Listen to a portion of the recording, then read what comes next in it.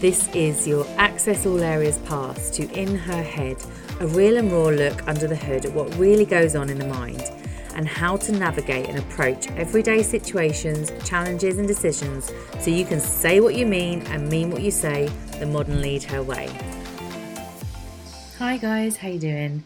Welcome back. I want to introduce this idea today of time travelling and get you, now you've got some more awareness hopefully around some of the thoughts that are coming up, just to get another layer of depth, if you like, of awareness around where those thoughts are at, not just about the topic, like what are they thinking about, but are they in the past or are they in the future, or are they like what's going on right now?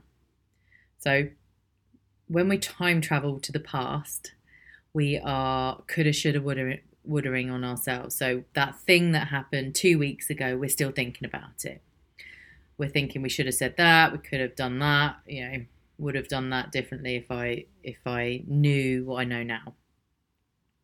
It might be that you get a memory jogged, something that happened before. It might be a pleasant memory, it might not be so nice a memory, but this memory comes out of blue and you think about something that happened and then you can't stop thinking about it.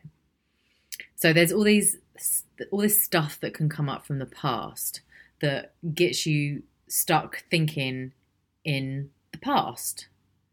And then there's the times that haven't happened yet.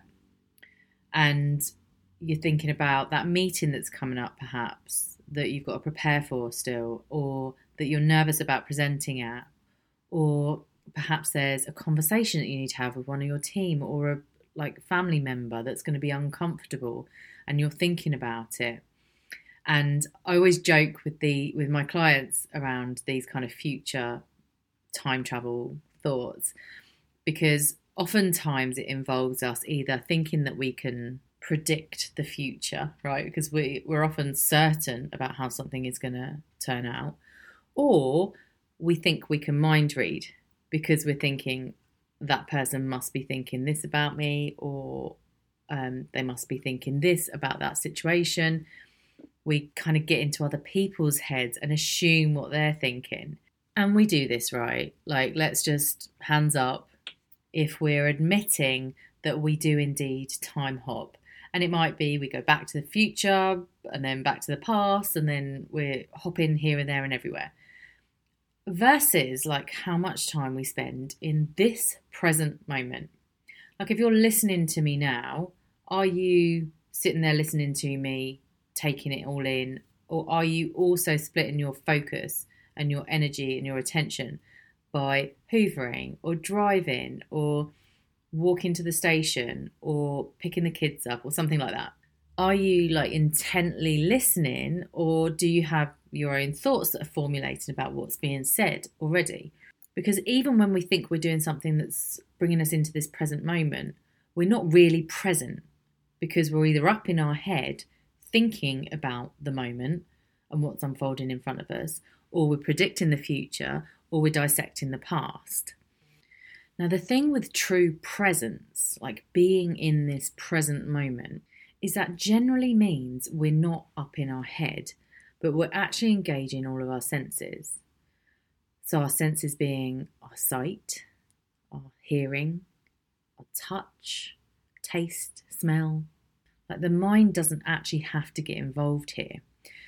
And the beauty with being truly present right here, right now, is it gives you a moment to get out of your head and into your body, into your senses.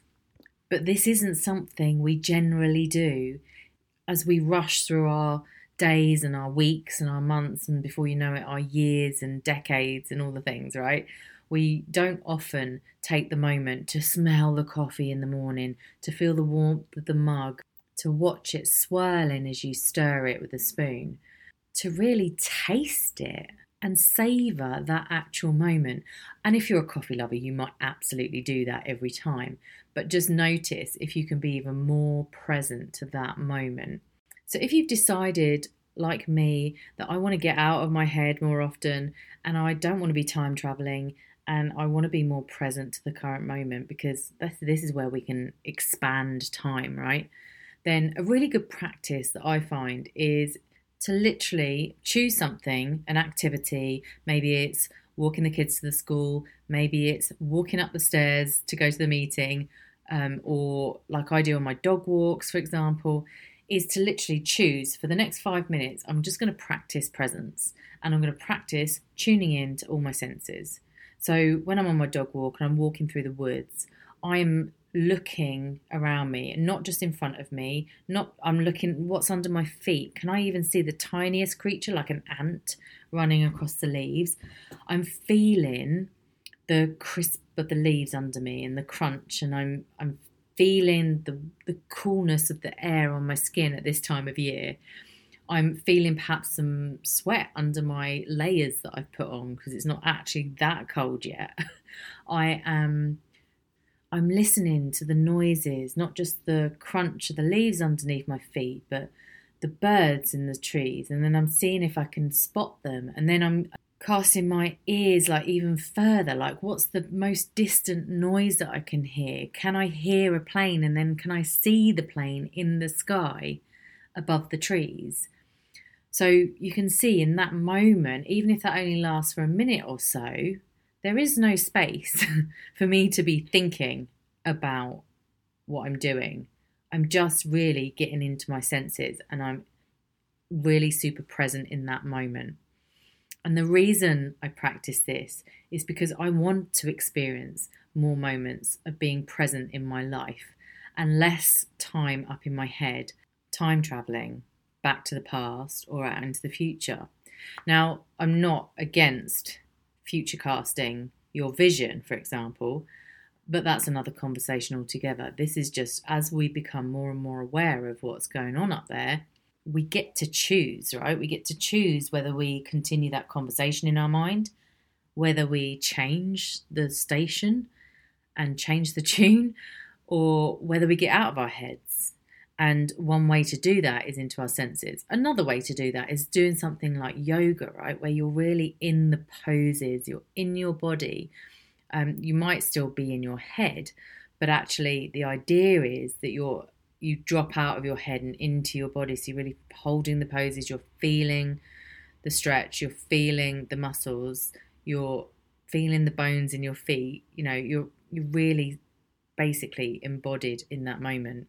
So there are a couple of ideas for you to start practicing, finding moments in your day, whether it's that cup of coffee first thing in the morning, whether it's you brushing your teeth last thing at night because you've forgotten all day to drop into presence, but to really practice getting out of your head without necessarily needing to meditate for hours on end and just be in this moment and see what that does for creating space in your mind and creating moments of peace. Because I'm down for the peace, guys. I don't know about you, but the more moments in my day that I can steal where I feel that peace of mind, the more I know I'm onto something. And I hope you experience that too. I'll be back tomorrow. In the meantime, guys, take care. Lots of love.